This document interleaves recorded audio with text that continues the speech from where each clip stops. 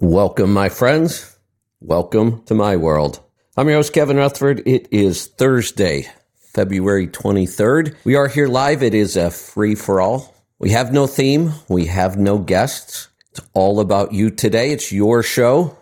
Pick up the phone and tell me what's on your mind. If you have a question, a comment, a topic, anything at all you want to talk about, jump in and join us.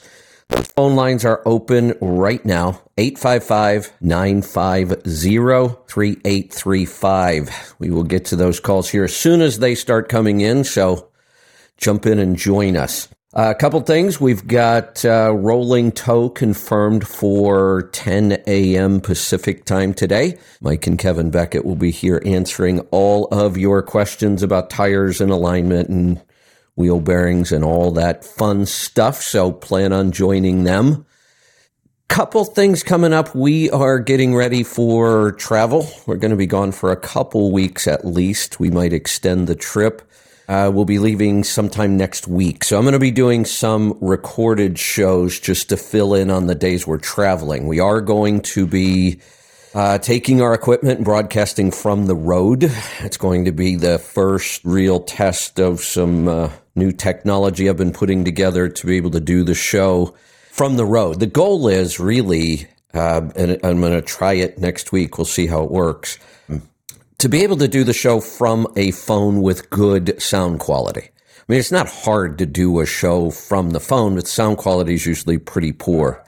So I've been working on ways of improving the sound quality and being able for a host to do an entire show just from the phone. Myself, when I travel, that'll be nice, but it will allow us to bring in other hosts as well, people like Joel and John who are working, full time, but they take time and join us on the show. We want them to be able to do shows from the road easier as well and do shows on their own. And so that's what we're working on. Next couple weeks will be a little different, nothing major. Just thought I'd let you know. We are heading down to Southern California for a trade show that lasts a week. It's a really long trade show. So we're going to be really busy with that. A lot of our current partners and vendors will be there, so we'll get a chance to meet them. A lot of the partners we've brought on in the last several years, we've never met. So it'll be nice to do that. And we're looking for new partners and new products for the store as well. So we'll keep you updated on that. Calls are starting to come in. Keep them coming. 855-950-3835.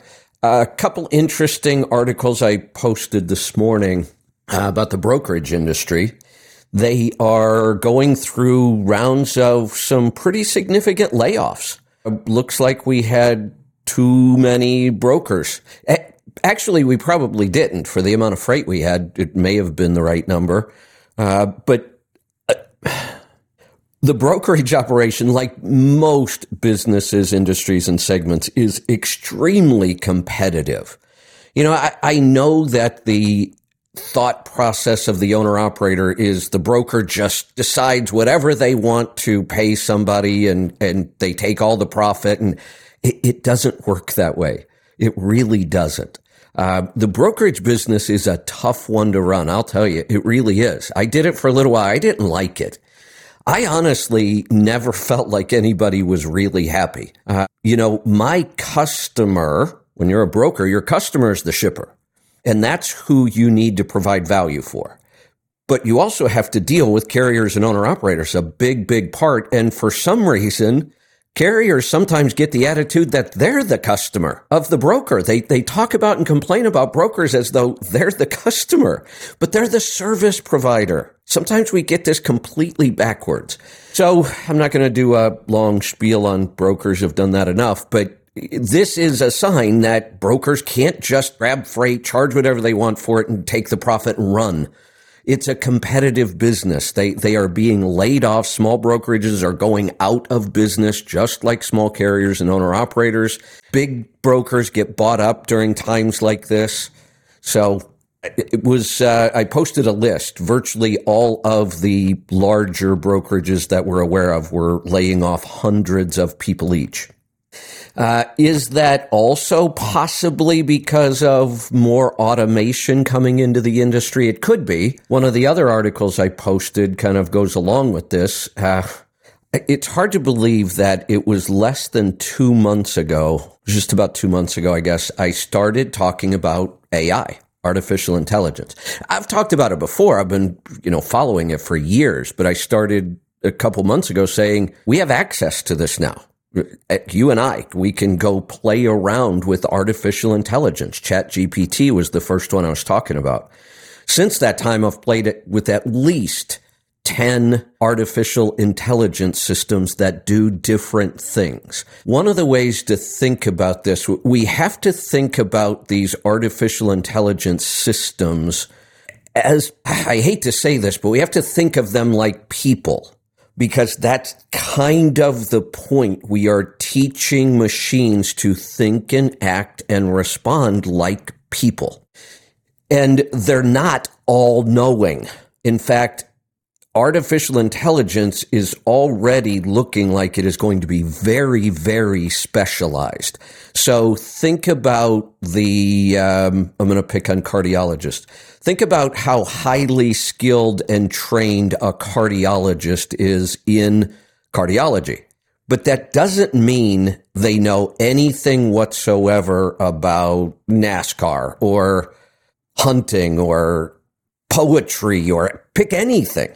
They may be really highly skilled and trained in intelligence in one area. They may be a total idiot in many, many other areas. That's human beings. I mean, that we can't all know everything, obviously.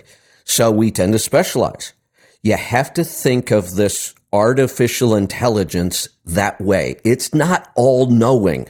In fact, it's the opposite. It can only know what it's been trained to go out and find and do, just like we train a human being. So these artificial intelligence bots and platforms and software, they are already showing up as very specialized. Like there's AI being used. We're using it already in our company that does basically nothing except write good email headlines for you. So you design an email to go out to people. These are like marketing or information kind of emails that you're going to mass send out to the people on your email list. And once you write the email, the artificial intelligence writes a good title for you. Writing titles to emails, there's a real art to that, because if you write them correctly, people are more likely to open them, and that's what we want. So that's how specialized these things will be. It does one thing. Like I said, I've played around with about 10. Everything from, bots, AI bots that are primarily designed to be like super search engines, kind of. They're going to go search the internet for you, but they're smarter than just a traditional search engine. You can be more specific when you ask them questions, just like you might ask a human. And that's what they do. There are lots of AI bots already that write things, and they can write all kinds of things. They can write ad copy for commercials. They can write poetry. They can write novels. There are AI bots that are taught to pass exams. They can pass the bar. They can pass medical exams. We have to remember, though, that these things are really specialized and they are trained. And as much as I hate to keep saying this, but we have to think of them as though we are dealing with a human. And humans have opinions, and humans can be wrong, and humans can be biased. That's what artificial intelligence is, and I don't think we were expecting that. I wasn't. I don't know why that never dawned on me that this is how this was going to work. So here's the headline that goes along with the broker layoffs. I don't think this is a big part of this right now. I really think that most of these layoffs were because of slowing freight. But here's the headline. How will AI shape the future of freight negotiations? Wow, there's so many ways we could look at this. I have a feeling I'm not going to like the way this plays out. And here's how I see it playing out, unfortunately. I think when AI gets involved in freight negotiations, it's going to be a lot like internet freight where you actually bid on it real time. Bidding real time is never good for the people who are doing the bidding. And that would be us in this case. We're bidding to get the freight, but in a truly open market, like there have been shipping wars. What was the platform they all used to find their freight? I can't remember the name of that one now. But that kind of technology, in my opinion, is always a race to the bottom. It takes away the human aspect and the service aspect and the value aspect of what I can bring to my customer, a broker, a shipper. And it just brings it down to numbers. It's very efficient for the transportation sector overall.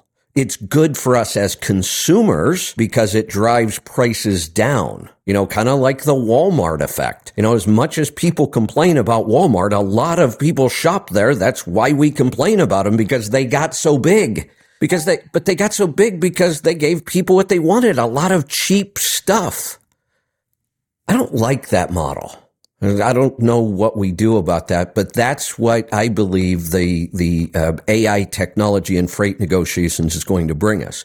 Now, there's a positive side of this, and I'm trying to explore this to find out how hard it's going to be to program AI.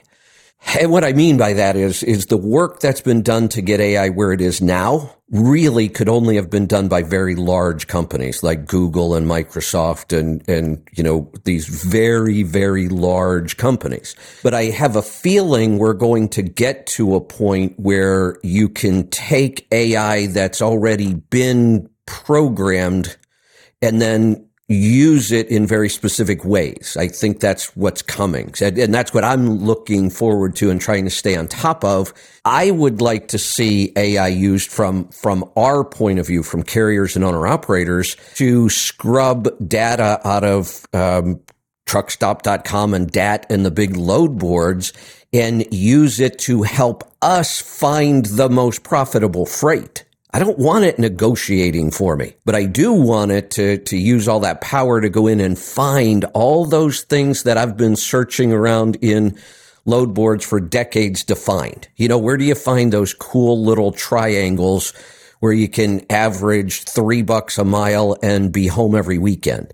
That's the kind of stuff. It's in there. It's in that data, but we're talking about millions of loads every week. And for a human to try to search through there and find that is virtually impossible. I've been doing it for decades. You do find stuff, but you can spend a lot of time in there. So I'd like to put AI to use in that way. I don't like the idea of AI really being a part of the freight negotiation itself, because I just really think that's a race to the bottom. All right, phones are starting to pile up on me. I had a bunch of stuff I was going to talk about, but I may record it later today for a commentary. I am going to be doing a lot of recording. I've got some stuff scheduled for later today, but I'm going to try to squeeze in some more before we have to hit the road. Let's find out what's on your mind. Let's go to New Jersey to get started. Jeremy, welcome to the program. Hi, Kevin. I guess I did a call yesterday or Monday. That's a free for all. About anything goes. Oh, okay. I guess it doesn't matter that we're trying to switch to all 100% cotton clothes and worry about heavy metals in our chocolate if we're going to end up in a fallout bunker. Well, I'm almost taking the opposite approach to this. In fact, this was one of the things I was thinking about talking on my open, and then the calls started to pile in, so I may do it on the commentary. I'm taking the opposite approach. We're looking around and we're seeing mushroom clouds every day on TV. We're seeing these huge chemical fires. Something's going on. And we already know we've polluted our planet pretty horribly, with lots and lots of chemicals forever. But now it seems to be getting worse. Is it intentional? I don't know. Is it just the fact that we've allowed our standards as a country to drop so fast, so far that we're now talking about the fact that our aviation industry doesn't seem all that safe anymore? You know, we've got planes bumping into each other on runways over and over. That never used to happen, or it was so rare. I know 2 instances of commercial flights almost dropping out of the sky on takeoff because of a pilot error. I watched a story yesterday about an Amazon pilot who crashed a plane. I mean, a 767, I think it was, a cargo plane, killed 3 people, himself, his co-pilot, and another pilot that was just along for the ride, killed all of them. And it turns out the pilot had been with 7 different airlines in a couple of years, and every one of them said he just wasn't competent and couldn't be trained. Like, he'd been through retraining multiple times. When he gets to Amazon, they put him through the training with a bunch of other pilots. Everybody else passed except him. They had to put him through the class again. How did that happen? How did we just find out that 1,000 trains derail every year in this country? That's about 2.5 a day. Our standards have dropped so bad that we've created this danger, and these chemicals and contamination are a part of this. So I'm taking the approach that, look, that's out of our control. What is in our control is what we put on our bodies, in our bodies, what we eat, where we live. I'm going to do everything I can, not only to avoid all of that crap when I can, but I talked about it yesterday. Yeah. I'm going to start a detox routine using, a magnetic clay. You put it in a bath, you soak in it, it pulls a lot of toxins out. That and infrared sauna, those are regulars now. I'm going to go even further on like personal care products. No toxins whatsoever. You remember, we should focus on what we can control. And this we can still control. And you're going to hear me talking about detox way more than I ever used to. Yeah, I mean, we started looking at the ingredients in our clothes now. It's crazy, and you find out to make things soft, I guess, but these other things, they use chemicals. Yeah. So we're switching. But so I guess Tammy told me, I must have missed that show because we were, having that Beyond Good chocolate, and I forget the other one, but she said something like there's heavy metals in those. There can be. It was a lot of the kind of big name brands that were named, obviously, because that's the one they go look for. The challenge now is almost all of the chocolate I get is really, really small batch, small companies. And if you want to test it, you probably have to go do it yourself. So, I was going to say, so what does that mean for the cacao, powders and stuff, the Four Sigmatic, but they're more of a small, but still, guess it's in our soil. So a lot of the chocolate, the really high quality chocolate, does not come from the United States. It's grown in other parts of the world, a lot like coffee. There are regions where they grow really, really good chocolate just because the conditions are right. I hope. My hope is a lot of the places where chocolate is grown is not heavily contaminated. It tends to be in areas where there's not a lot of people and industry. So that's my hope, is that this small batch chocolate is cleaner. Would that be like mercury, like the tuna thing? What would be the heavy metal in something like that? It can be cadmium, it can be lead, it can be mercury. Those are heavy metals, and they're kind of what we call forever chemicals. This stuff doesn't go away. Okay, well, think of all the crap that just got dumped on East Palestine. First off, there's a whole bunch of chemicals that we don't know a whole lot about how they affect the human body. But then there were 2 other factors.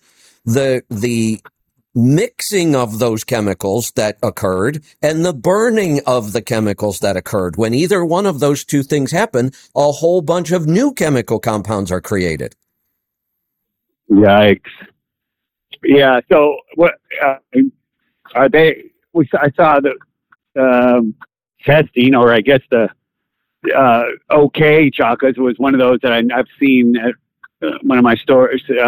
Tazo or TZAO or one of those, right? But is that accurate? Or I don't know. I thought Beyond Good was right. Okay, yeah, the one Tazo, or I forget. I've looked at that one in the past. I've eaten it in the past. It looked to me like it was coming from someplace in South America, and it just really small batch. Yeah. Some of this is also naturally occurring. One of the things, if you eat a lot of brown rice, which we certainly don't recommend, and even somewhat in white rice, there's arsenic. But that's naturally occurring. It's not that we contaminated anything. We also have to remember that heavy metals are naturally occurring. We're not talking, when we say heavy metals, we're not talking about things like chemical compounds that we created, like vinyl chloride. We're talking about a natural element. Remember, these things come off the elemental table.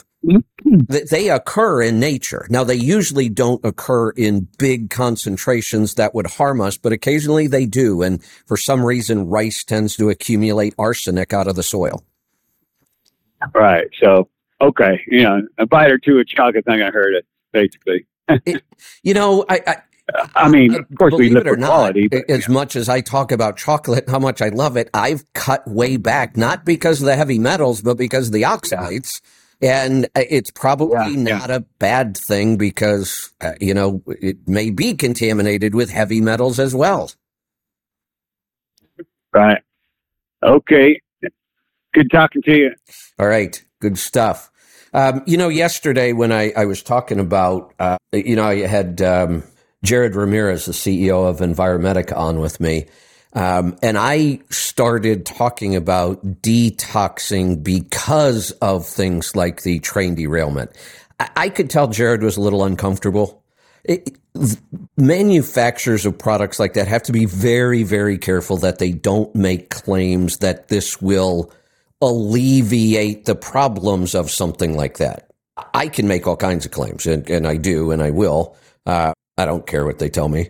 It's one of the advantages of not being licensed in any way.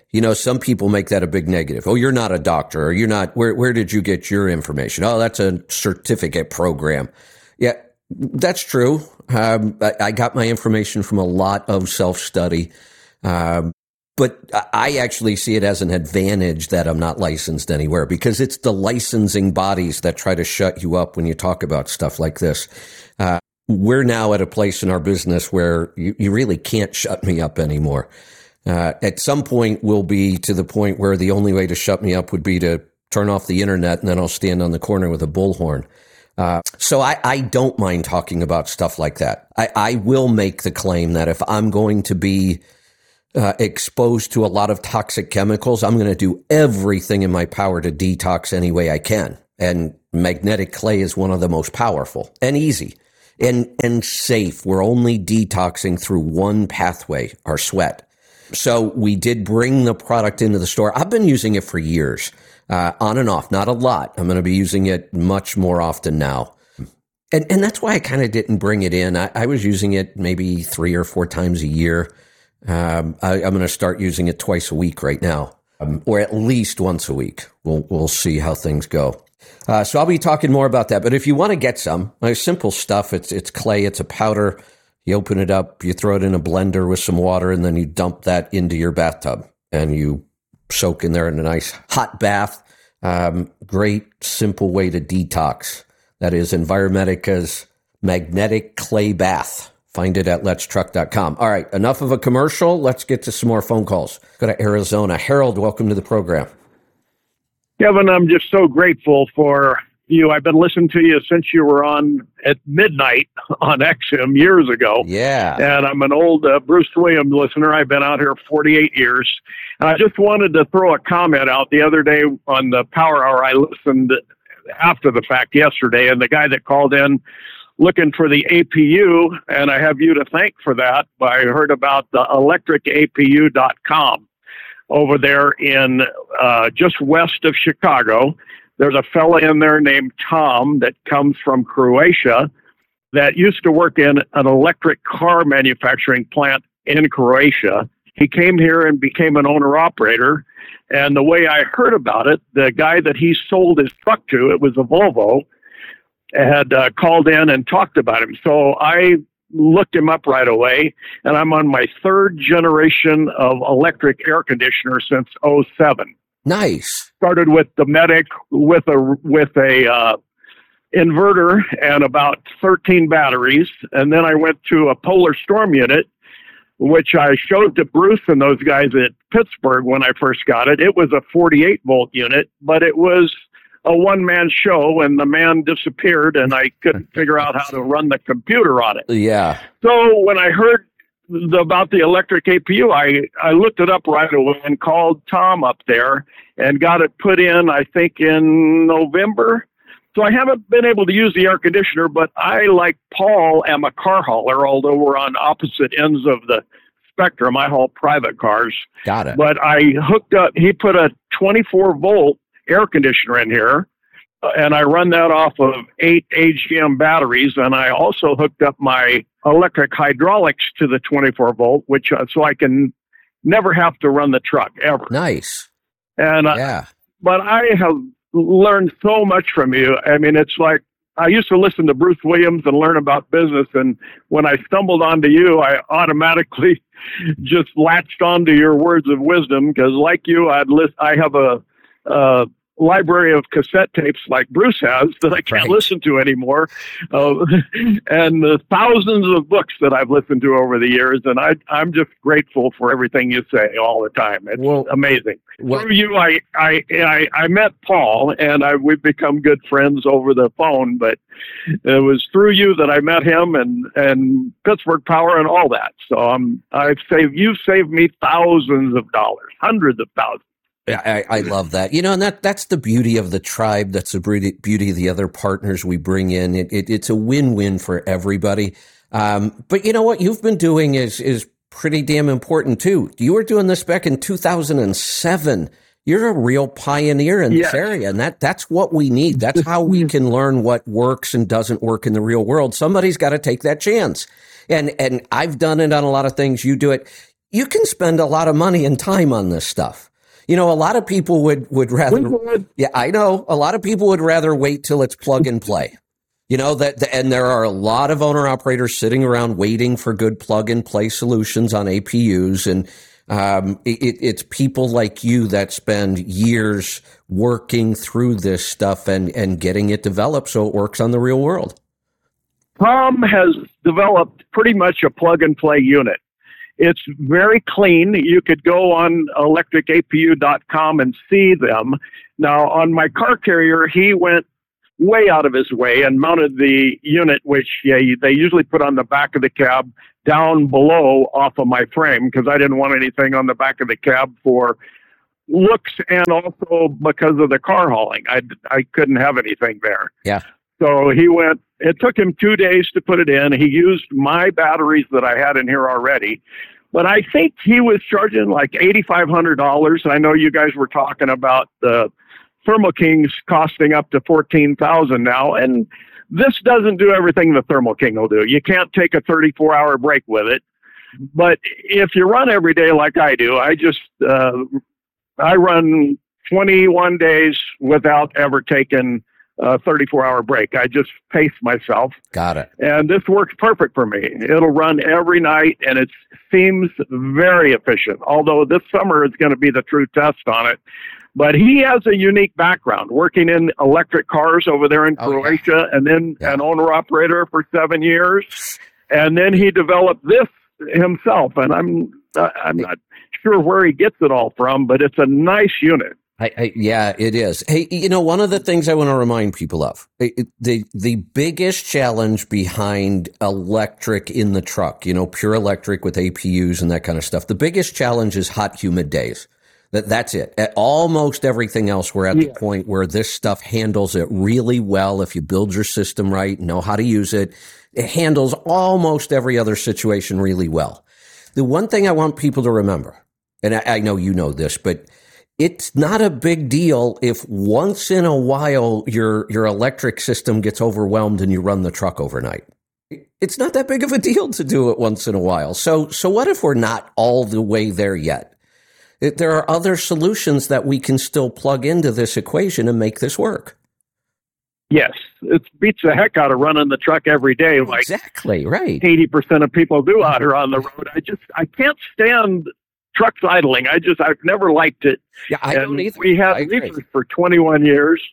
We had reefers for 21 years, and I didn't want that motor running while I was trying to sleep anymore, because I had it for 21 years until we got out of that and then got into car hauling. Let's go back to that, because that's something I've never understood. I knew several owner-operators who pulled reefers, and the reefers got to be running. So they built their own systems because, again, there was nothing on the market. Why aren't we pulling power off that reefer while it's running? We don't have to pull a ton off. Exactly. So I've seen people that have done that. I also knew several people who thought, well, wait a minute. Why am I sweating in my bunk when there's 20-degree air back there? Let's get some of that up into the cab. And that never really got developed. And I don't know why we didn't develop more around that. If you put a bigger alternator on the reefer unit, you could power a lot of things in your truck, and that would be a good system. I've thought about that since I've been car hauling, but since I don't have reefers anymore, that's not an option. Right. We have this big, expensive this big, expensive diesel engine back there that we have to run a lot, and we could pull a little bit more power off of it to charge batteries and run hotel loads. In the early days, I had a 350 Detroit in my first Kenworth cab over in 1975, and for some reason, it ate alternators. I don't know why, but many times coming back from the East Coast, I would put a power line from the reefer up to the truck and run all the way back to the West Coast without an alternator on the truck by using the reefer alternator. That's right. just because I didn't want to do it on the road, and I would do it myself when I got back home. Of course, that's full MacGyver mode there. I love that. Yeah, I like MacGyver. He was one of the only shows I've ever watched on TV since Dallas went away. But yeah. That dates me a little bit. Not much on TV is exciting nowadays to me. It's amazing. We have 600 channels, and some days it's still hard to find something to watch. No, we finally got rid of it at home. You can get so much on the internet now and watch whatever you want. My wife doesn't like all that other stuff on those 600 channels either. So, yeah. Hey, little bit of trivia here, since you mentioned the TV show Dallas. The first couple of years that the Dallas Truck Show was on, that was put on by Randall Riley, and I have a ton of connections at Randall Riley. I've done their Partners in Business program for a couple decades. I know all the writers. I've written for many of their magazines. The first several years of the truck show, they would always throw a big party, like an event at night kind of thing. And for the first several years, it was at the house where the Dallas was filmed. And it wasn't all filmed there, but they used that shot of the front of the house and the big estate and all that. And we had the party there in the house, and they had a big barn, and you could go through the house and see it all. And then the party was out in the barn. That was 2 or 3 years they did that.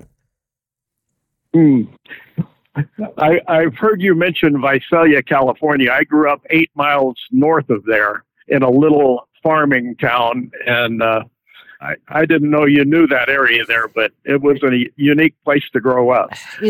I've traveled all over the country. I've been to all 50 states. I've got a lot of miles in the truck, in the coach. I love to travel.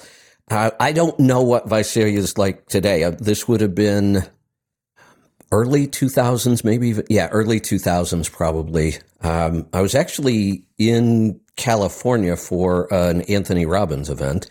And I was just traveling around. Yeah, I was just traveling around seeing stuff. And I don't know why, but something about when I drove into Visalia and drove around, it just seemed so clean and tidy. And I don't know, there was just something about the town that felt different to me. And it's just always stuck out in my head. It's a nice little town. We used to go there. The town I grew up in was a little 2,000 people in the town, and mostly farm workers and farmers. And we would go to Visalia and cruise when I was in high school, up and down Mooney Boulevard. Yeah. So it was the place for us to go, and I always loved Visalia. But I don't know. I've never seen that movie with Ron Howard where they did the cruising in Modesto, but I guess it was similar to that. My growing up. Stay with me. I grew up in a town of about 2,000 people, and it was that time when we were really, really into our cars. So we did the same thing. We cruised and then we parked at McDonald's for the night. And maybe that's why I felt so comfortable out there. It felt like home. Yep. It was like that. And it's still like that. It's retained the small town image there, but still a good town. One of the better towns in the Central Valley there. I live in Clovis now, which is north of there by Fresno, but Visalia is probably one of the nicest towns in the valley. The other connection I had with Visalia, there was a time when I was thinking, when I had my accounting company and I was growing it, I was actually in the process of trying to buy an insurance agency.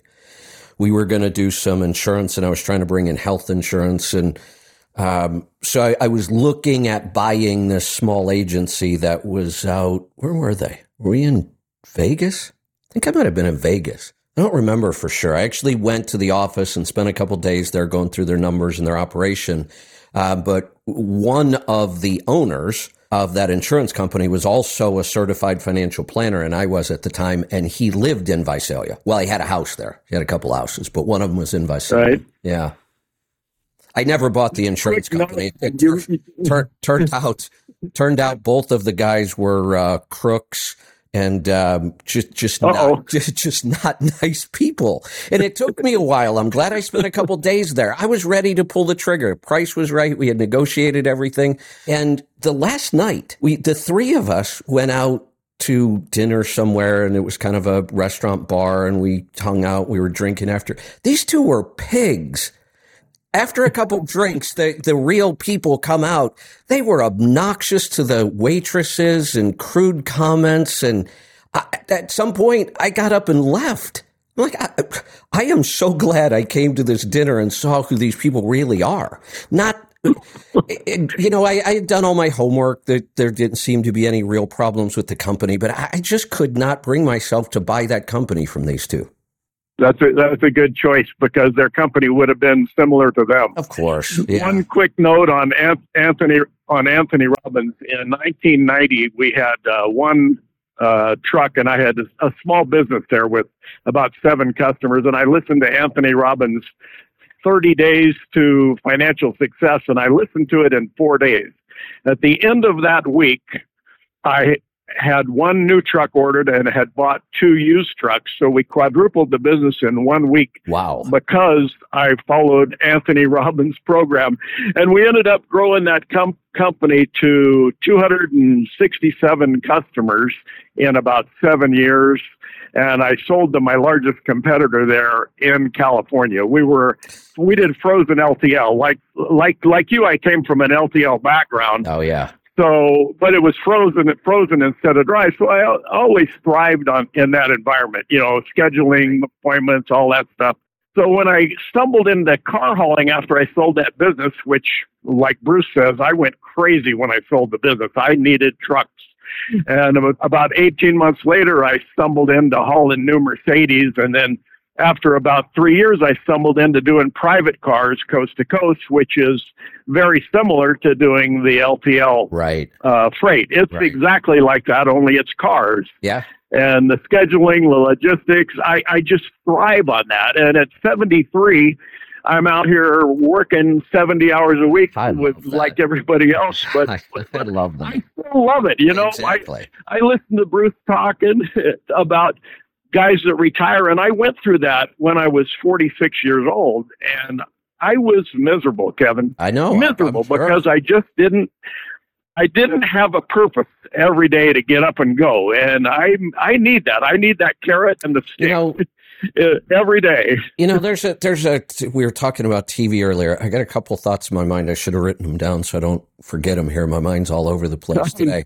I understand that. So there's a commercial on TV, and it's for these new websites where you can get prescription drugs now without ever really seeing a doctor. A lot of mental health kind of medication is being dispensed this way, you know, antidepressants. And you see the commercial, and it's a young person, and she's talking about mental health and depression. And you know, she says mental health is like, you know, the longest day of your life, and you eat everything or you eat nothing. And it's so wonderful to now have these drugs. And my thought was, just like I don't think it's a good idea to completely retire and not have some sort of a purpose. Part of the problem I see with, and I know old generations always talk about young generations, but I'm going to. The problem I see is they are turning away from work. They're claiming that, you know, work is so destructive, and you go to work for the man and you give them your whole life just to retire for a couple of years when you're sick and ready to die. And they're just turning away from work.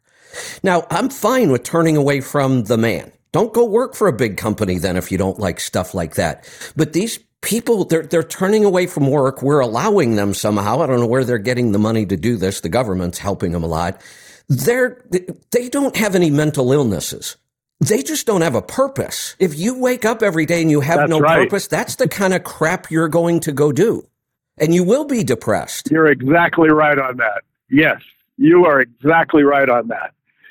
That's a major problem in this country right now. Major problem. We think that work is somehow evil.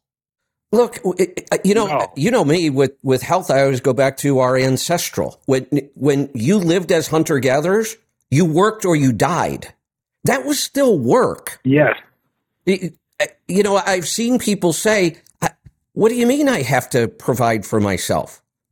Yes, you have to provide for yourself. If you don't, you're asking somebody else to provide for you. Somebody has to go to work to bring the bacon home, or we all starve. And somehow we've now made work evil. You know, this idea. I don't know how this is going to turn around. I don't either. This idea that automation and artificial intelligence is going to take over all the jobs, and then we can just give people an income, a living income, and let the machines and computers do all the work. We'll kill ourselves if we do that. Mentally and physically. Yeah. Yes, a horrible idea. To not work is not a good idea. And I know everybody thinks they'd love to win the lottery or retire, and it's not a good idea. There's tons of evidence that it does not work out well for most people. That is so true. I don't know how we change it, I thought when I sold it, I don't know either. When Trump was in office, we had a whole different outlook as a people in this country, I believe. And at least I did. I don't know. I mean, there was probably half of the people or a third of the people that didn't pay attention to it, and a third of the people that hated him. And then there was a third of us that liked what he did. You know, I'd almost say there's a group, or maybe there isn't. Maybe I'm just speaking for myself. I think he's one of those people you can love and hate at the same time. And I do. I haven't voted for him. I probably won't vote for him. And I've said many times, I love his policies. I think he was very effective. The problem is, you know, a lot of people would debate me on this. I think he was the catalyst, that it was like the final straw of the separation of our country. The two sides all of a sudden that just do not want to compromise or work on anything. And unfortunately, I think that was just because of his personality. He's effective. I like his thought processes on how the country should be run. I love the fact that he brought back that national pride, but he only brought it back in about half of the people. The other half, they had the opposite reaction.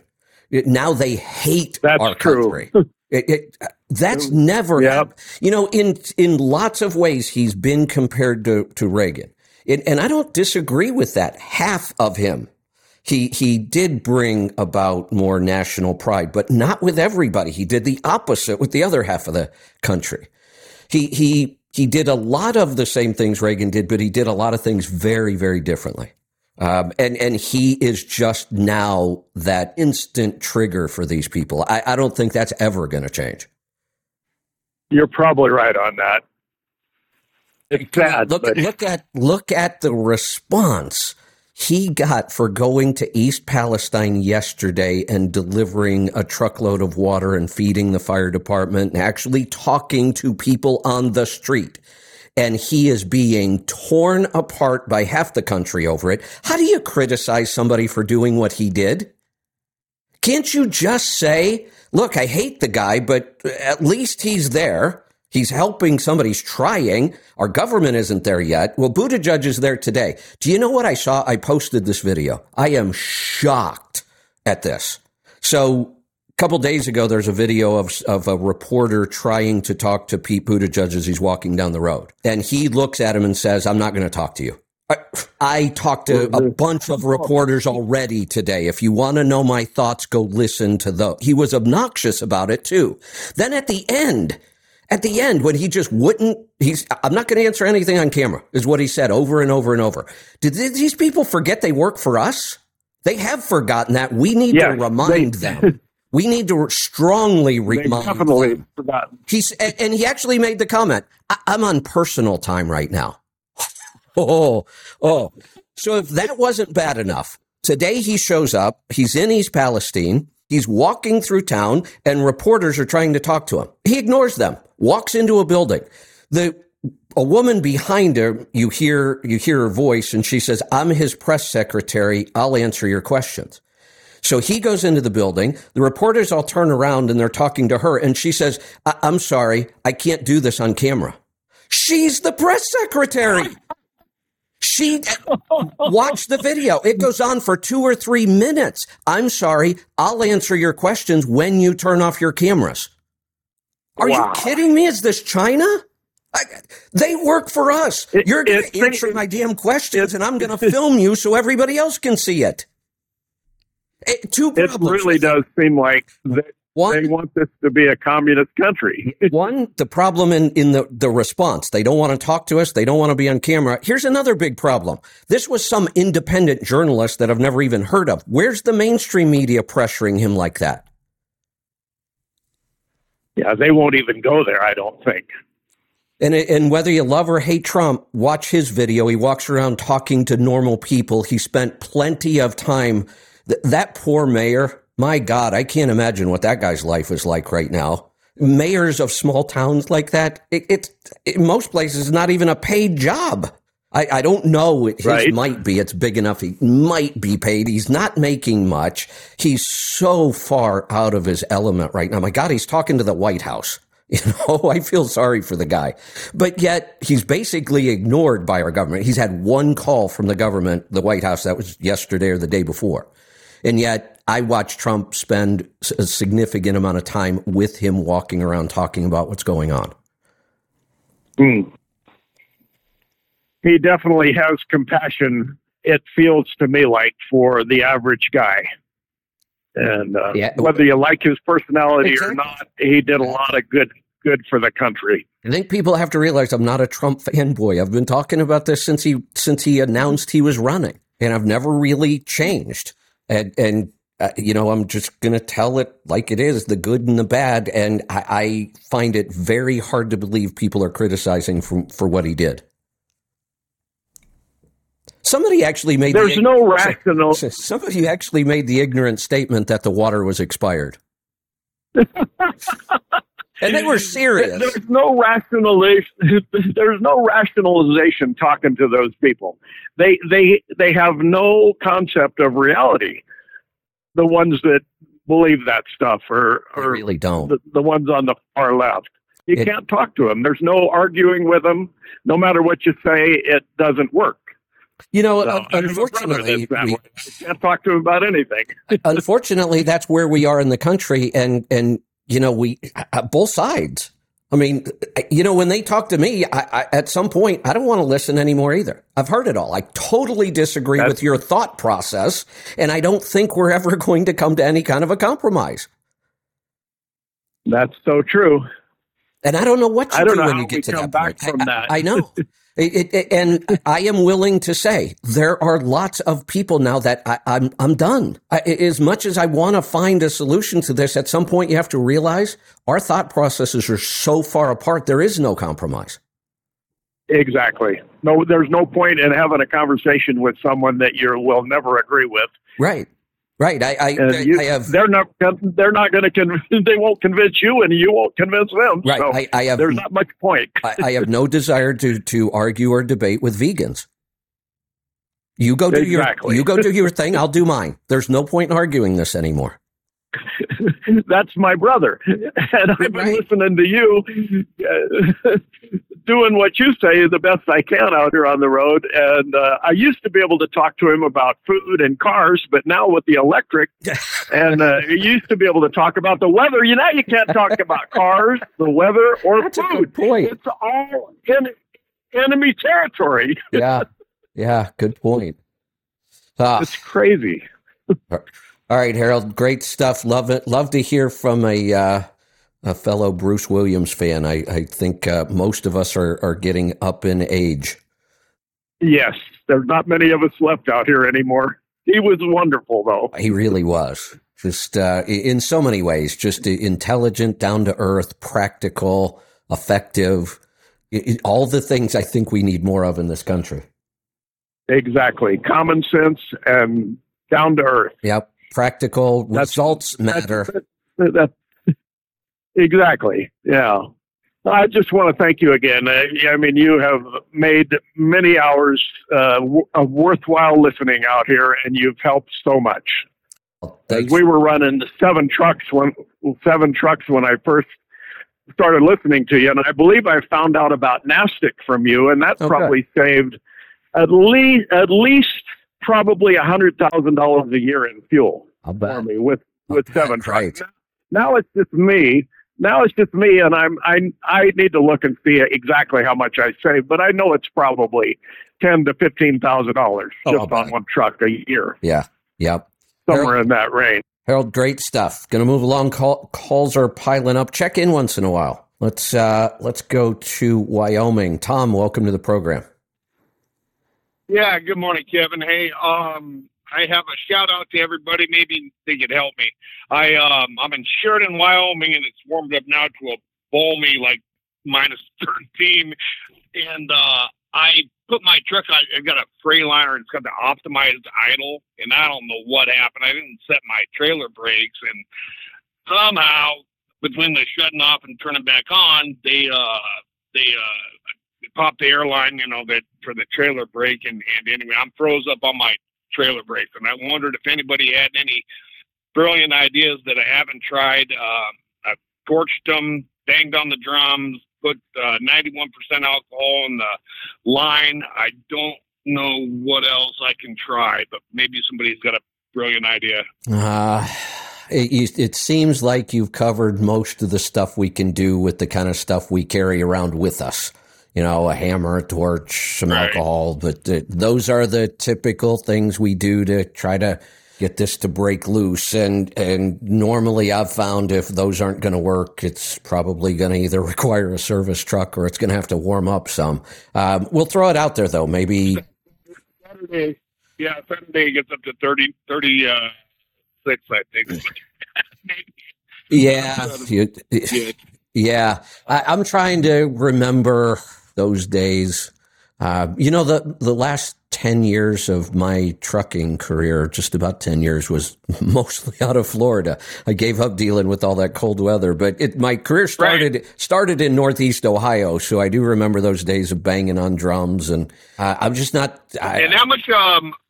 My buddy just sent me a picture. You got 12 inches in Portland. What did you get out there in the gorge? It's kind of interesting. It's really cold for us, which is unusual. The wind's blowing like crazy, which is normal. We don't even have a half inch on the ground here. It's been snowing, but it's so cold and dry. It's almost like it's evaporating. It's blowing around all over the place, but it's not accumulating. Yeah, that's sort of like here. It didn't really snow much. There's snow on the ground that won't go away, but hell. Yeah, that's too cold to snow there. Yeah, it's nice and sunny, but there's about 4 other trucks that have the same issue as I have. One guy just slid out his trailer was a sled. He got all the way to the stop sign down there before he gave up. He decided not to pull out on the road, I guess, just sliding his tandems, you know. I don't know. I was also thinking, back to when I was fighting this in Ohio, it was common. I mean, we talked about this all the time in the winter. And I think about now, I almost never get calls about this anymore. Right. I don't know what else I can try, but maybe somebody out there, if they're listening, can call in and give me something else to try. I don't want to have to wait till Saturday. I want to work, like you said before. Yeah, the tribe may have an answer for us, so I'll throw it out there. And you can call. Yeah, I'll give them a couple options. You can call, and even if you don't want to come on the air, just give it to the call screener, and you'll pass it on to me. You can send me a message. I may or may not see it, wherever on the tribe or whatever. I'll keep my eye out. But if you have any ideas for Tom and frozen trailer brakes, let us know. All right, Tom, thanks for the call. Thank you. We'll see if we can come up with some ideas. I'm kind of out of them. Let's go to Terrence in South Carolina. Welcome. What's up, Kev? I got a quick one for that guy with the brakes. If he has some other guy that's running, his truck's been running a while, comes in off the fuel line or something with some hot air through it, run some hot air through them lines, switch off, just have them put the service line onto it, see if that does something. Can't hurt. Worth a shot. Yeah. As far as I got a comment on the brokers you were talking about, but as far as when I used to run a reefer. I did LTL reefer like from out of New Jersey up to Mass and down to Maryland, all that stuff. I used to use a bulkhead when I did LTL. So if I knew I was doing multiple stops, I got to one stop and pulled off a skid. I would put my bulkhead up, I'd pull my next stop off, leave it in the back in front of the bulkhead, and I'd save so much money on running the reefer that way. You just put the bulkhead up, and everyone's like, "Oh, wow, it's so much work. It's so much." No, it's not. It's not work. You're right. You put it up, and you put two load bars up. And everyone's like, "That's crazy," but it worked for me. I did a lot of LTL, and in the beginning, I did dry van LTL stuff for my first couple of years, and then later on, when Aldi, the grocery chain, moved into Northeast Ohio, they built a big warehouse distribution center there in Richfield, which is where we already had all of our trucks. And we went over to Aldi's and put several trucks on.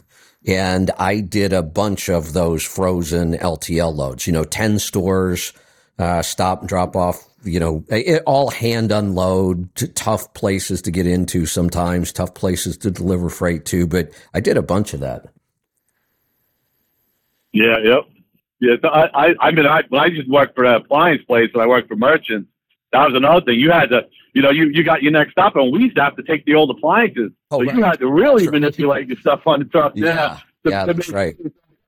My next stop's got a wash machine and a dryer and a dishwasher and a refrigerator. And you're like, all right, well, and it says remove all appliances. So when you get there, you look at your ticket, you're like, all right, so you're moving stuff around. You've also got to, cycle your stuff to the next door to get it out and put the stuff in. It was like building a puzzle,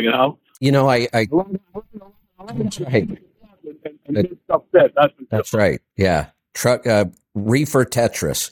I talk about relationships all the time.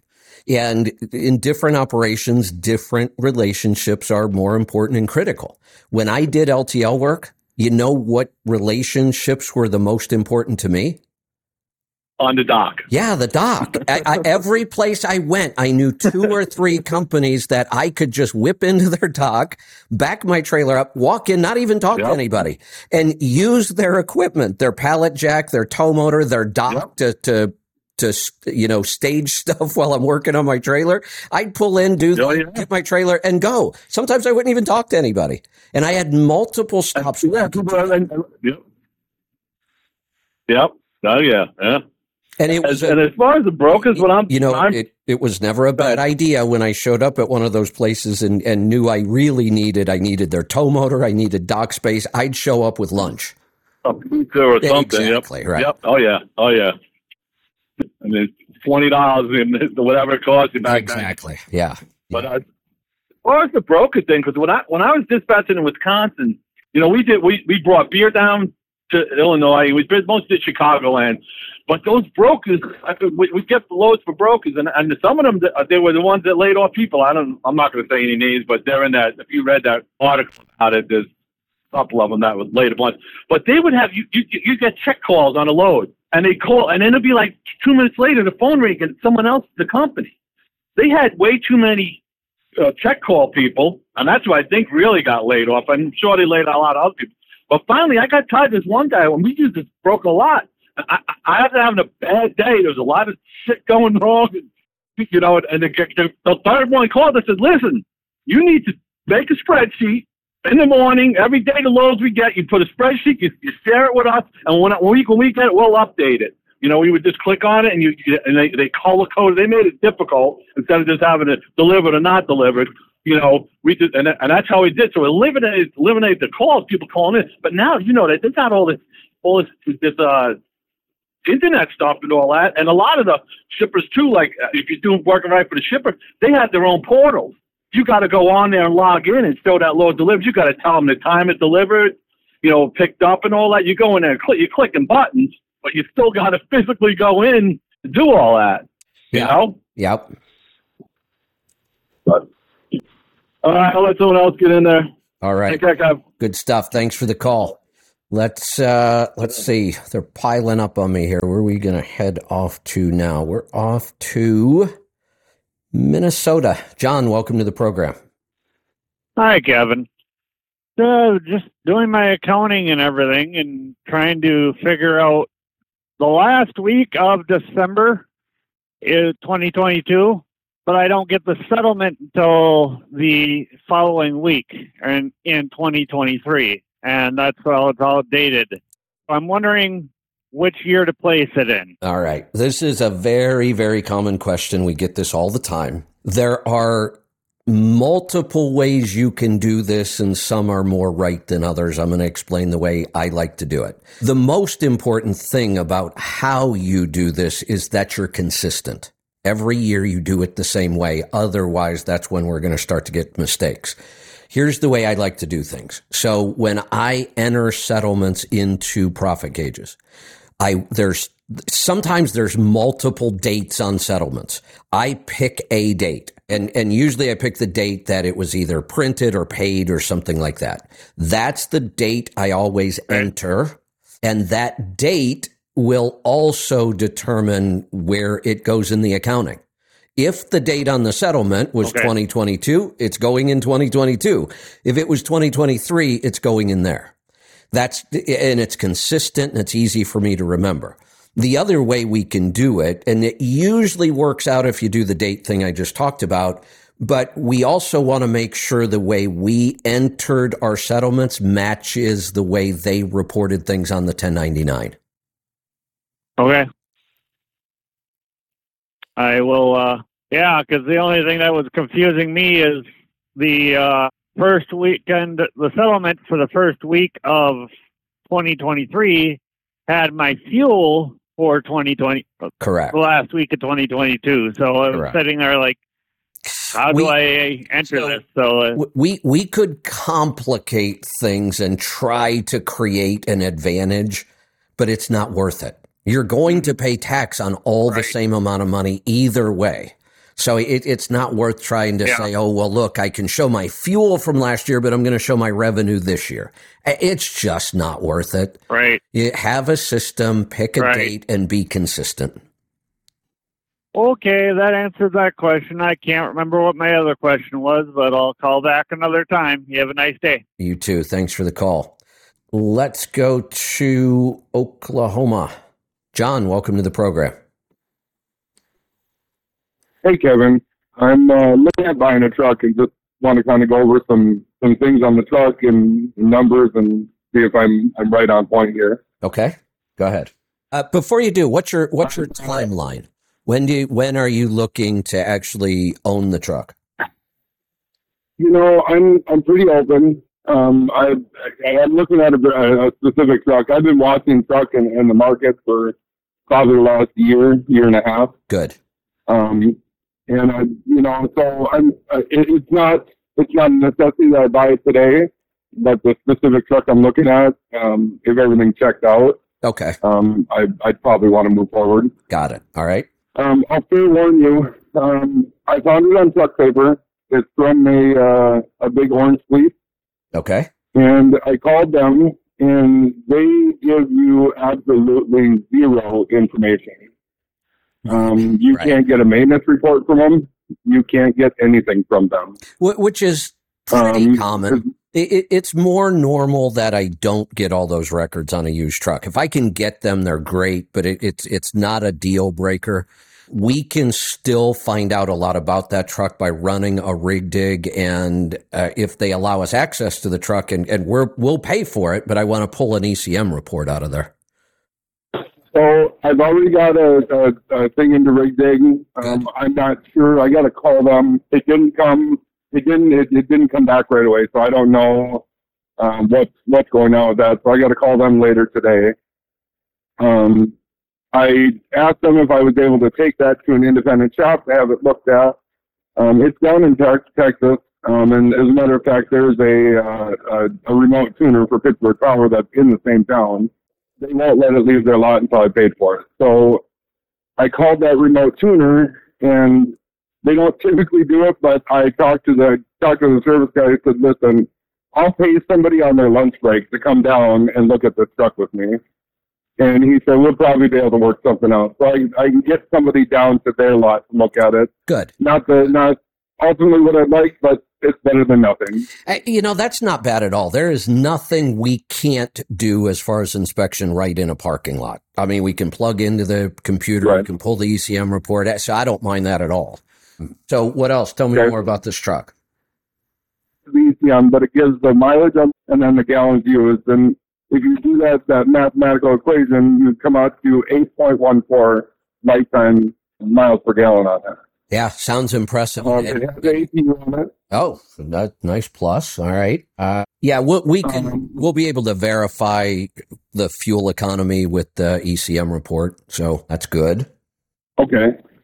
And and again, we can dig into the ECM and find all kinds of data. I mean, there's data in there on fuel use during idle time, fuel use during driving. I mean, there's lots of good data in there we can go and find. There was a time, I've always said we should look at that data. There was a time where I didn't put a whole lot of faith in it because they just weren't that accurate. The fuel computers on the newer trucks are far more accurate than they used to be. So I actually put quite a bit of faith in those numbers now. Okay. Yeah, it says the hour 12,000. Okay. It seems to be low hours. I would imagine so. It's got the APU on it, so it should have lower idle hours. Correct. Really all the information it had. How much? 50. They got it listed for 52.5. I don't know exactly how much room they have to work in it. They said there's some negotiation to it. I'm hoping to get it out, not out the door, but I'm hoping at $50,000 I can get it. So 50 sounds like a good place to shoot for. So you might want to offer, less and work towards that. There's a bunch of techniques for negotiation. One of the things people forget about in negotiation, though, we can negotiate, and I don't know, not in every situation. I don't know this situation, but we look for other places we can negotiate, not just price. Nobody wants to negotiate on price. We do it because we kind of feel like we're supposed to. But there are other places. Right. You know, many times. And I can't tell you how many times I've been in a dealership looking at a truck saying, look, we come to an agreement on the price and I'll wait till the last minute. Everything's been agreed on and I'll go, you know what? I will not run recaps. The truck sitting right next to it has the tire that I like. Swap them over. Oh, we can't do that. Well, of course you can. You have a wrench. I've seen it done many times. No, it's our policy. I said, well, you need to change your policy then. Well, no, you don't understand. It's our policy. It's how it's all. And I said, no, I understand completely. You can change your policy and sell a truck right now, or not change your policy and not sell a truck, and I'll go find one someplace else. And usually I've had a couple dealers just absolutely refuse to do it, and I walked away. Most of the time I can get it done. Here's something else. And again, doesn't work in every situation. If you're negotiating with a dealer that also has a shop, I've negotiated for all of my services for the first year free. My worry is, and I thought a lot about that, and I'm going to sell it as much as a, dealer would or something like that. Not maybe as much as a dealer. They don't want that stuff sitting around. It's on their books. It messes with their numbers. The longer it sits there, the older it gets, the less it's going to be worth. They want to move this stuff. They're motivated to move it. So you will be able to deal on this. Here's what I'm looking at it. I want to explain to people why we negotiate for these other things and not just price. Price is always a win-lose negotiation. If you give me a discount on the truck, I won, you lost. If I pay you full price, you won, I lost. There's no way around that. But if I can negotiate for a year's worth of services, a $400 oil change every 50,000 miles or whatever the number is, here's the difference. If I have to go buy that service somewhere, it's $400 or whatever the number is. For them to provide the service doesn't cost $400. Their cost is far less than that. And that's all they're giving away is their cost. I'm getting a big advantage. They're not taking a big hit. That's a win-win negotiation, not a win-lose negotiation. Right. Well, and I've got all my numbers set together and I look at it and, even if I get it, and it, we'll just say it does 7.5 miles per gallon, which seems absolutely reasonable for a newer truck and the way it's set up. This is spec'd well. For the monthly payments of it. This to me, in the difference of what I'm currently getting. This to me on the surface is the best truck deal somebody's brought to me in a long time. It's clear now. Truck prices are coming down. A lot of searching. Yeah. Well, and you know what prices have done in the last year. I haven't seen prices like this in quite some time. A truck. Right. And so I'll bookmark trucks I like, and then that price changed. Great strategy. So I watched the price, spent most of her life up north. I'm starting to realize that there's some rust in the frame and stuff like that. And the best I know of this truck, go ahead. Yeah, I was just going to say, I watch truck prices, but it's not like something I do all the time. I have a lot of stuff that I'm always working on. It's one of the things I do. It seems to me, and you probably know this better than I do, seems to me like this truck just last year would have been closer to 90 to 100,000. In the 75 range. Yeah. Easily. So this now, and like you said, it might come down more. I'm not concerned about it coming down more anymore. If I need a truck and I want to go put it to work, this is a good deal. I don't care if this thing goes down $5,000 more in the next 2 months. That's not, those kind of numbers don't bother me. Paying $90,000 for a truck that's only worth $60 bothers me. That's why I've been telling people don't buy, wait. If you can find deals like this, it's time to get back into the market again. This is a deal I'd be interested in. You should pay for it. Yeah. I go in and have it tuned and do, maybe I can get that 8.5, 9. Two things I would highly recommend on this particular truck. I would change the fluid in transmissions and differentials. I can almost guarantee they did not do it. They never do because they know they're getting rid of it, at 600,000. So who cares? And change the crankshaft damper. Those two, absolutely. There's probably some other things, but those two I know for sure it's going to need. It up there. Perfect. Do a Hawkeye report. Yeah. And then kind of work my way through it. I'll talk the ability to if I want to with my truck. Absolutely. I as much as I love driving slow, I never want a governed truck that I'm driving. I want to be able, if I have to get out and pass somebody, which is pretty unusual with the speeds I drive, but if I have to, I want to be able to get out and pass them and not be drag racing down the highway all day. I've gotten myself to run 55 miles an hour. Awesome. And I'll be honest that, people out there say stuff about it, but it is the most relaxing speed ever. It is. It's no worries of passing people or chasing people or, you're just out there and cruising. Yeah. And you get used to it. I know people in the beginning go, oh my God, it's the most stressful thing I've ever tried. It is in the beginning. I get that. It's a big change. When you get used to it, it is far more relaxing. And I'll make a prediction. This truck is probably going to be a 9 mile per gallon truck under 60. That's what I'm thinking. Yeah, I think so. I'm sure that it was a company trust I'm going to go. Right. And you pay me by the mile, so I'm going to go. And in 600,000 miles, this thing may have developed a charger cooler leak 3 years ago and still has it. There's all kinds of things that could have, fleets are known for putting lousy tires on trucks for rolling resistance. So typically when I see a fleet truck, I usually figure we could improve the fuel mileage another mile per gallon, no matter how well it's spec'd. Yeah, and I thought the spec, I've been listening for a long time. Specking is right on it. These are solid specs. Yep. This is very, very similar to the way I'd be specking one of these. Radio today, so. There you go. Now, this is a deal I would pursue. Think you found a good one. All right. Take care. Thanks for the call. Let's go to Ohio. Brandy, welcome to the program.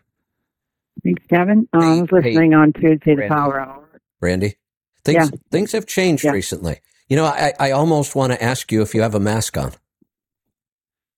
No. No. Well, now it might not be such a bad thing. I'm joking because a mask isn't going to protect us from this crap. But when I see people in Ohio and Pennsylvania now, I always wonder. No, I'm in Cincinnati, Ohio. It's beautiful here. It's hot, actually. But I was listening Tuesday, and Matt had called about the railroads, and I came across a video on YouTube that really had a lot of useful information about what he was talking about. And he actually showed an actual defect of why that probably happened. And the YouTube site is CCRX 6700. That's railroading. And it was titled A Failed Detector and the Train Derailment in East Palestine. And basically, it was suggested that when, I guess, the bearings go bad, they drag those wheels until, I guess, the axle breaks. And there was, I guess, a video of that train as it passed. It didn't spark. So in the video, it shows when a train goes too slow through this detector, it records it takes a picture of the wheel, and then it takes a heat picture also. And it came up failed, and then there's two guys on both sides, and they're trying to see why is this? Well, in the video, they show that the signal box, I always thought those were porta potties, but they're actual ways to signal the engineer that there's a problem on the train, and they just simply plugged a space heater in and it was fixed. But it was fascinating of that. It's like, wow, who knew that the railroads were really that broken? I didn't. I actually, this goes back a ways. This would have been in early 2000s. I did a program with the railroad. I was on Florida's road team. Maybe that might have even been in the 90s. I think it was late 90s. I was on the Florida road team for 2 years. And we did all kinds of, it was actually a really good experience. I did ride-alongs with law enforcement. We'd go out and, hang out at Scales for the day. We'd go talk to other groups. We'd go park a truck and trailer in a high school and, show kids about the no zones and blind spots and all that. It was just a good experience for a couple of years, but we did a joint project with the railroad. And it was about, I'm going to use the correct term because they pounded this into our head. They are called rail grade crossings. So we did a program around safety at rail grade crossings. And that is the single weakest point of the rail system. And we should be focusing on trying to improve those accidents. And that's what this program was all about in the 90s. I was trained on all of this railroad stuff. And then when I would go out and speak at high schools or civic groups or whatever, we would talk about safety in trucking. And then we would do another piece about safety at rail grade crossings. It was really interesting, everything I learned when I was doing that. One of the things I learned is it's fairly common for engineers on trains to have killed people in their career. It's pretty common. There were many stories. Our instructors told us their personal stories. One of our instructors was on the train, and I don't know if you'll remember this or not, and I don't remember the dates. Might have been in the 90s sometime. There was a really big accident in South Florida with a tanker truck. A tanker is sitting at an intersection at a traffic light, and the light turns green, and traffic starts moving. The tanker follows, and there's a railroad track right there in the intersection. The light turned green and traffic moved, but then it stopped. And the truck was right behind the cars that stopped, and he's on the tracks. His truck's across, his trailer straddling the tracks, a tanker, and traffic isn't moving, and he pulled up so close he can't get around, he can't back up, and a train's coming. And the engineer said, we came around the corner, we're still a half a mile away, but we know we can't stop in that distance. We're just praying he finds a way to get off the tracks, and he didn't. They hit him, massive explosion, killed people in cars all around the intersection. None of the engineers on the train got hurt. And he said all we could do was set the brakes, hope that he got out of the way, and then we got down on the floor and prayed. And they were already past the fireball, and they had all that protection from the train. They weren't even injured. But several people were killed. Wow. That was a bad one. Another instructor in that course told us about a railroad trestle. He's coming, and this happens a lot.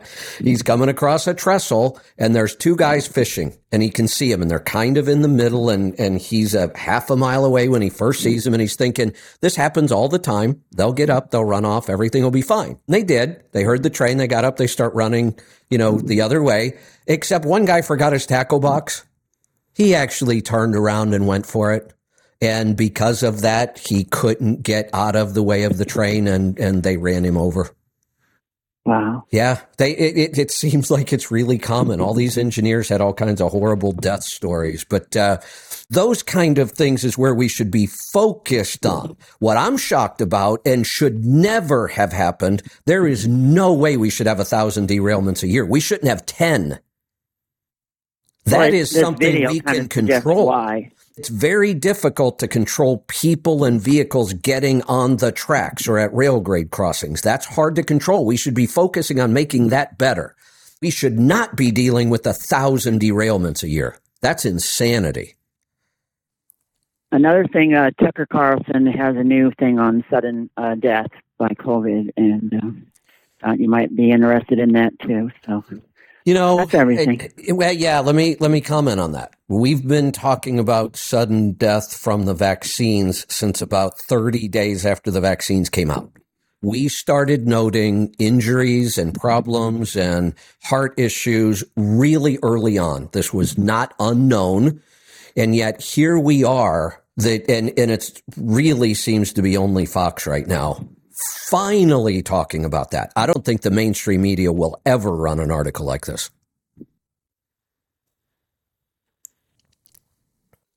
You kind of wonder why they don't talk about these things. There's a phrase called public public-private partnerships that they won't talk about it because it kind of goes against the narrative. I don't wonder. If they did, they would basically shoot them. I don't wonder why the mainstream media doesn't talk about this. It's easy to understand. By far, the majority of their ad revenue comes from Big Pharma. Yeah. That's it. That's the whole story. We don't need to look any further. There's no big conspiracy here. They're not going to bite the hand that feeds them. They're just not. Exactly. Yep. That's exactly it. That's kind of what Tucker was saying the other day. Yep. That's all there is to this. This is not complicated. It's criminal. It's criminal, but it's not complicated. I think the whole thing is just death culture. Everything is death. And this is conspiracy. It's Malthusian. But everything is just to depopulate the world to a certain place where then they can control the people. That seems to be way out there, but it really just seems to be. I know it is. It does seem like it's way out there, but it's the only logical explanation. Exactly. It really is. I'm sure I'm going to be called a tinfoil hat conspiracy nut. I don't care anymore. What? What? Yeah, I don't care. Does it really matter? No. Yeah. All right. Nope. Randy, thanks for the call. We're going to move along. Paul in South Carolina. Howdy. Hey there. The guy with the frozen brakes in South Carolina. Yeah. I know he's smacked on the brake drum and all that good stuff, but if he gets a pipe wrench and swing on the S-cam shaft and bang on the drum at the same time, he might have some luck, maybe. There you go. Yeah, that's the kind of stuff I remember laying in ice and snow, trying to figure out. It's a little shocking to hear these kind of temperatures in South Carolina with all the global warming going on. It's 80 degrees down here today. And we just had somebody say it was hot in Cincinnati. Hell. Yeah, so summer is coming for some regions, but it's not getting here for others. Well, I will say that the weather we are dealing with right now, we never see this kind of stuff in late February. Hell, I've been out in the garden already this year, and now all of a sudden it's like a frozen tundra outside. Yeah, I gotta go. I'll talk to you later. Bye. All right. Thanks for the tip. Let's go to Georgia. Randy, welcome to the program. Hey, Kevin. I want to tell you about the product that they're recycling up there in Ohio. Yeah. The company I work for is Quality Carriers. They're owned by CSX. Okay. And they have a mutual aid agreement with Norfolk Southern. And they send a bunch of our tankers up there. And they're hauling that stuff. It's like 80% water, but 20 to 40% of the product. Okay. They're taking it to Vickery, Ohio, to a recycle place, and they're also hauling it to Deer Park, Texas. It's supposed to have something like 200,000 gallons. So is that the vinyl chloride? It's the stuff that was in the ditch. Yes. And they had 300,000 in frac tanks, but they still had 200,000 on the ground. This was the water they used to put the fire out. Oh, okay. So it wasn't. Got it. Okay, that makes more sense now. All right. So it's probably all mixed together. Yeah, I was going to say it's probably vinyl chloride and a whole bunch of other crap, and then diluted into water. Right, like water, something like that. Yeah. Now we got to get it out of that. But you're hauling all the way to Deer Park. Yeah. They're hauling all the way to Deer Park, Texas. Some of it. Yeah, and that may even make sense. I don't know enough about that industry to say that we shouldn't do it that way. Maybe that's the best place to deal with it. Part of the problem is the total lack of information and communication. Why do I have to, find out from truck drivers and independent journalists what's going on? That's a good question, isn't it? Yeah, that's the biggest question I have. Like they don't want nobody to know about it. Yeah. It just doesn't make sense. We've always known that our government hides stuff from us, and there's probably some good reasons, but they didn't hide stuff like this. You're right. If it wasn't for Donald Trump, the government wouldn't even be there yet. Look, exactly. As much of a capitalist as I am, You can't trust this kind of stuff to industry. This is where we need a good, strong government. I'm not totally anti-government. I just wish we had an effective government. I don't trust industry to do the right thing all the time in cases like this. Not at all. I expect industry to take shortcuts and worry about profit. That's what they do. That's why we have checks and balances. That's why we have regulations. Why do we have so many freaking regulations that we're all sick of it, and yet we still have to deal with this? Yeah, it doesn't make sense, does it? No, that's why we're tired of regulations, because they don't work. You're right.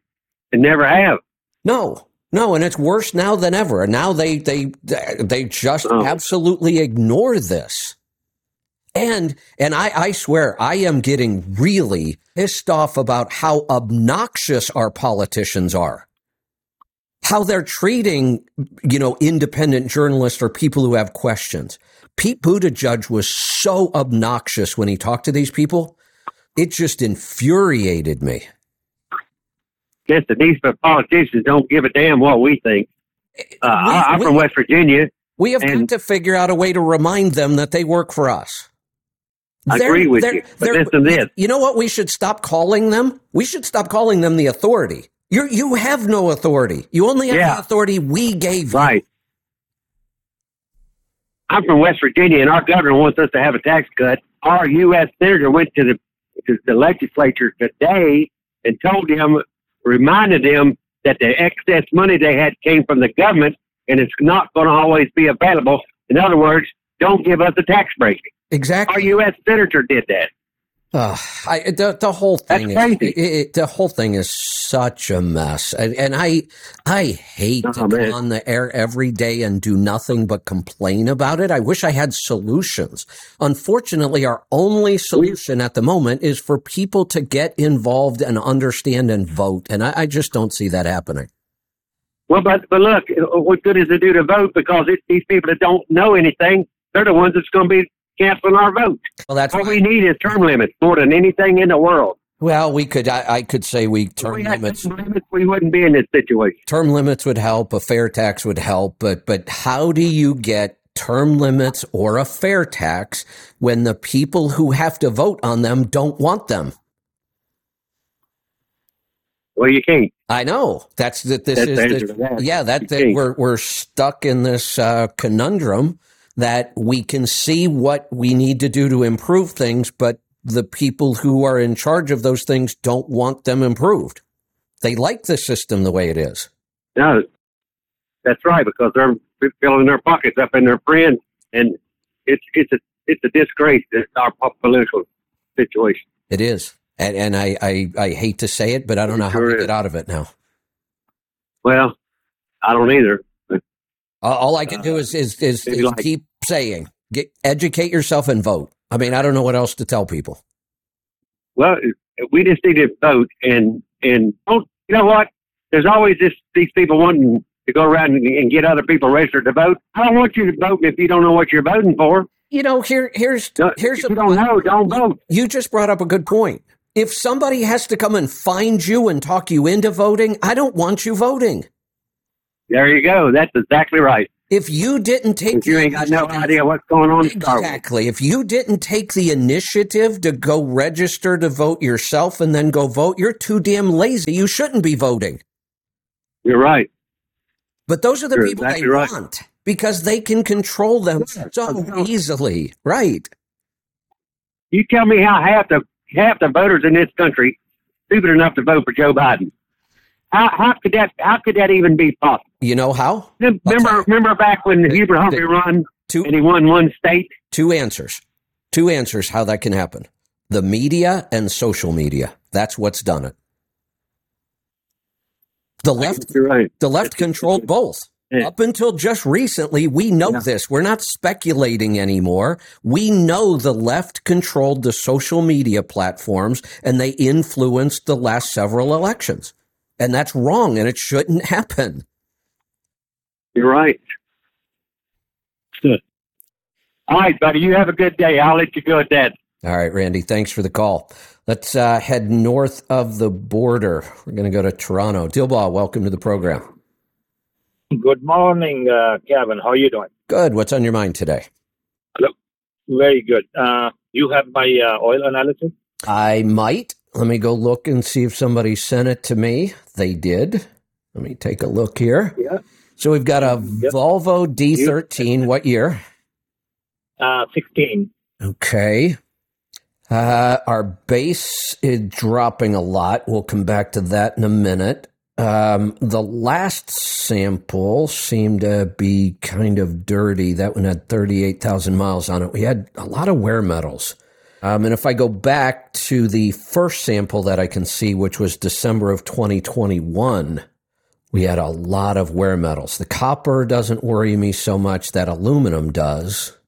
It's weird that we've got elevated copper but not elevated lead. That is probably just coming from the oil cooler. Our silicon levels are a problem. Now, if I go back to and that would be where the wear metals are coming from, so that makes sense. If I go back to that first sample, the silicon level was 15, then it dropped to 11, then it dropped to 10 this time. 10 is our limit. I don't like to see it go over 10. And then we see wear metals. That's what happens when we get too much dirt in the engine. What changed? Why did the wear metals or why did the silicon come down? Did you fix something? I put new injectors, all new injectors. Okay, that'll do it then. We had to open up. No, that doesn't make sense because the silicon problem was back in end of 2021, over a year ago. Right. So it looks like the problem's gone away. Whatever it was, it looks like it's gone away. Why did you need injectors? What happened? Couple of them was very weak. There was like he was telling me, they were not firing properly, missing, thing like that. He said 2 of them are really bad, then I changed all of them. Okay. Now, you've got 1.7 million kilometers, right? Yeah, but this engine was complete rebuilt without injectors, 150,000 miles before. Before what?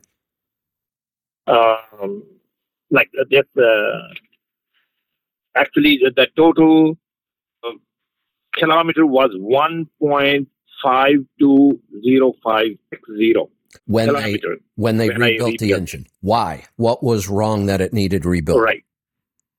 That was my mistake. The radiator was leaking, and I kept pushing a little bit further, and it got hot. Okay.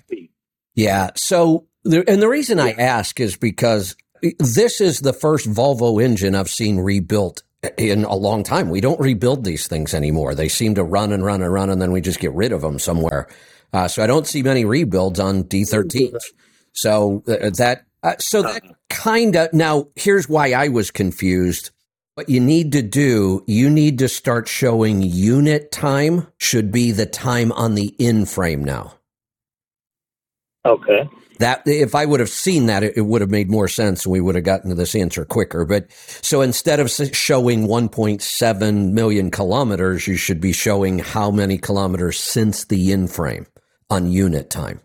That way we know that there's an in-frame and it's a low mileage engine.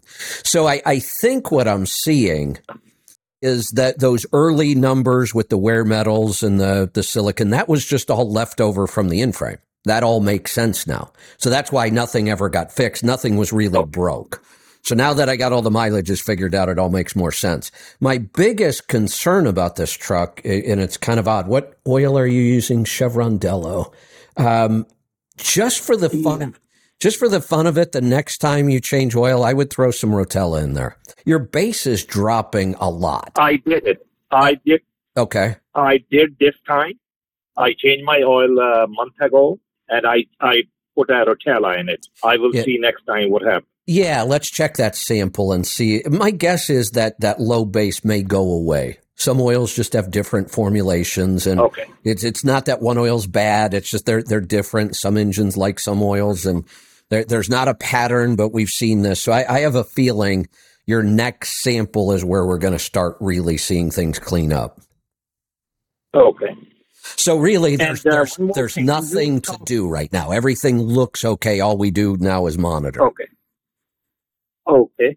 And where do I get that hot shot secret? Like the base, for the base? I'm sure you could order it online. I would think truck parts stores might carry it, not so much truck stops. I'll throw that out to the audience. Somebody will probably, start sending me messages where they get it. All right. I have another question. Sure, go ahead. Yep. Okay. Today, right now, I'm checking my blood sugar. This morning, fasting was 4.9. Then I had my bulletproof coffee. I put hold on 1.5. Hold on 1 second, Dilba. I have got to bring up a calculator because you're giving me metric numbers. So I need A1C to EAG, I think is how they refer to that. I need to calculate here. I can't do this one in my head. I should probably learn this calculation. Sure. Maybe I would be able to do it in my head so I don't have to waste all this time. So your reading, go over that again. Tell me what your readings were. Fasting was 4.9. Okay. And then I had my bulletproof coffee. I put 1.5. Oh, wait a minute. Wait a minute. I think I'm more confused than I thought I was. This is your A1C, right? 4.9. Uh-huh. Okay. What? No, hold on. Sheesh, I am confused. Are you checking this yourself with a meter? Yeah. Okay. Yeah. So this is not A1C. This is your glucose number, but it's in the other form. All right. Go ahead. Finish your... Yeah. Yeah. Okay. Tell me the rest then. Okay. Then, in my bulletproof coffee, I had a 1.5 tablespoon of maple syrup. And then after 1 hour, it came out 6.5. Okay. And then another 1 hour after is 4.3. All right. I'm going to have to start writing these down. My brain's not functioning right on these numbers. So our first reading was 4.9. An hour after the maple syrup, we were at what, 6 something, did you say? 6.5. And then an hour after that, which is the 2 hour mark, you're at 4.3. Yeah. Okay.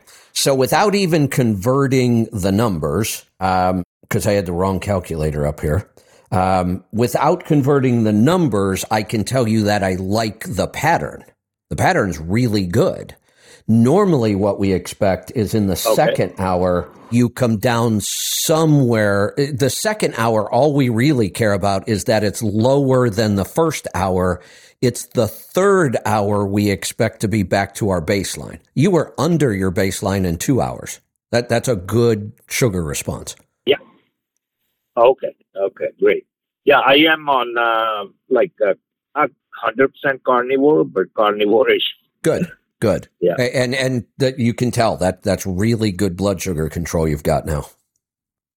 Okay. All right. Yeah, that's all I had. Excellent. Thanks for the call. All right. We're going to wrap this up. We do have Rolling Toe scheduled at 10 o'clock, and they will be starting right at 10 o'clock today. I've got time to scoot on out of here, make room for them, and get the show set up for them. I'm going to do that right now. I'm not going to be live tomorrow. I'm not sure what show's going to play tomorrow. It should be new content, unless the rest of my day just goes off the rails, and it's starting to look like it might. But I'm going to try to get some original content for tomorrow. I've got to take a day off. I've got to catch up on some sleep, and I've got a lot of work to do before we hit the road. So I just need another day in there. I'm going to be doing some recording later today, and I'm going to try to put together some original content for tomorrow. Next Friday, we will also not be live, but there will be new content. We're going to record a trucking technology and efficiency this afternoon for next Friday. and I'm going to work on something for tomorrow.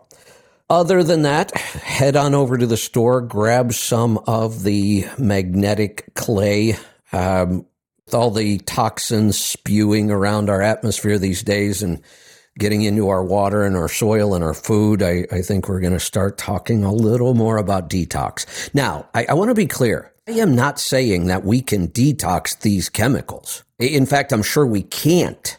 I hope as practitioners we start looking at this and finding things that will help. All I'm recommending is if we have this toxic load that we can't seem to do anything about, then we should focus even more on the things we can control.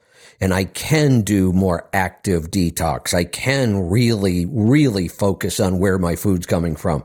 And that's probably what we're going to be doing. Not something I had planned on, but I didn't think we were going to be watching, toxic fires all over the country. So we'll adjust and we'll move on.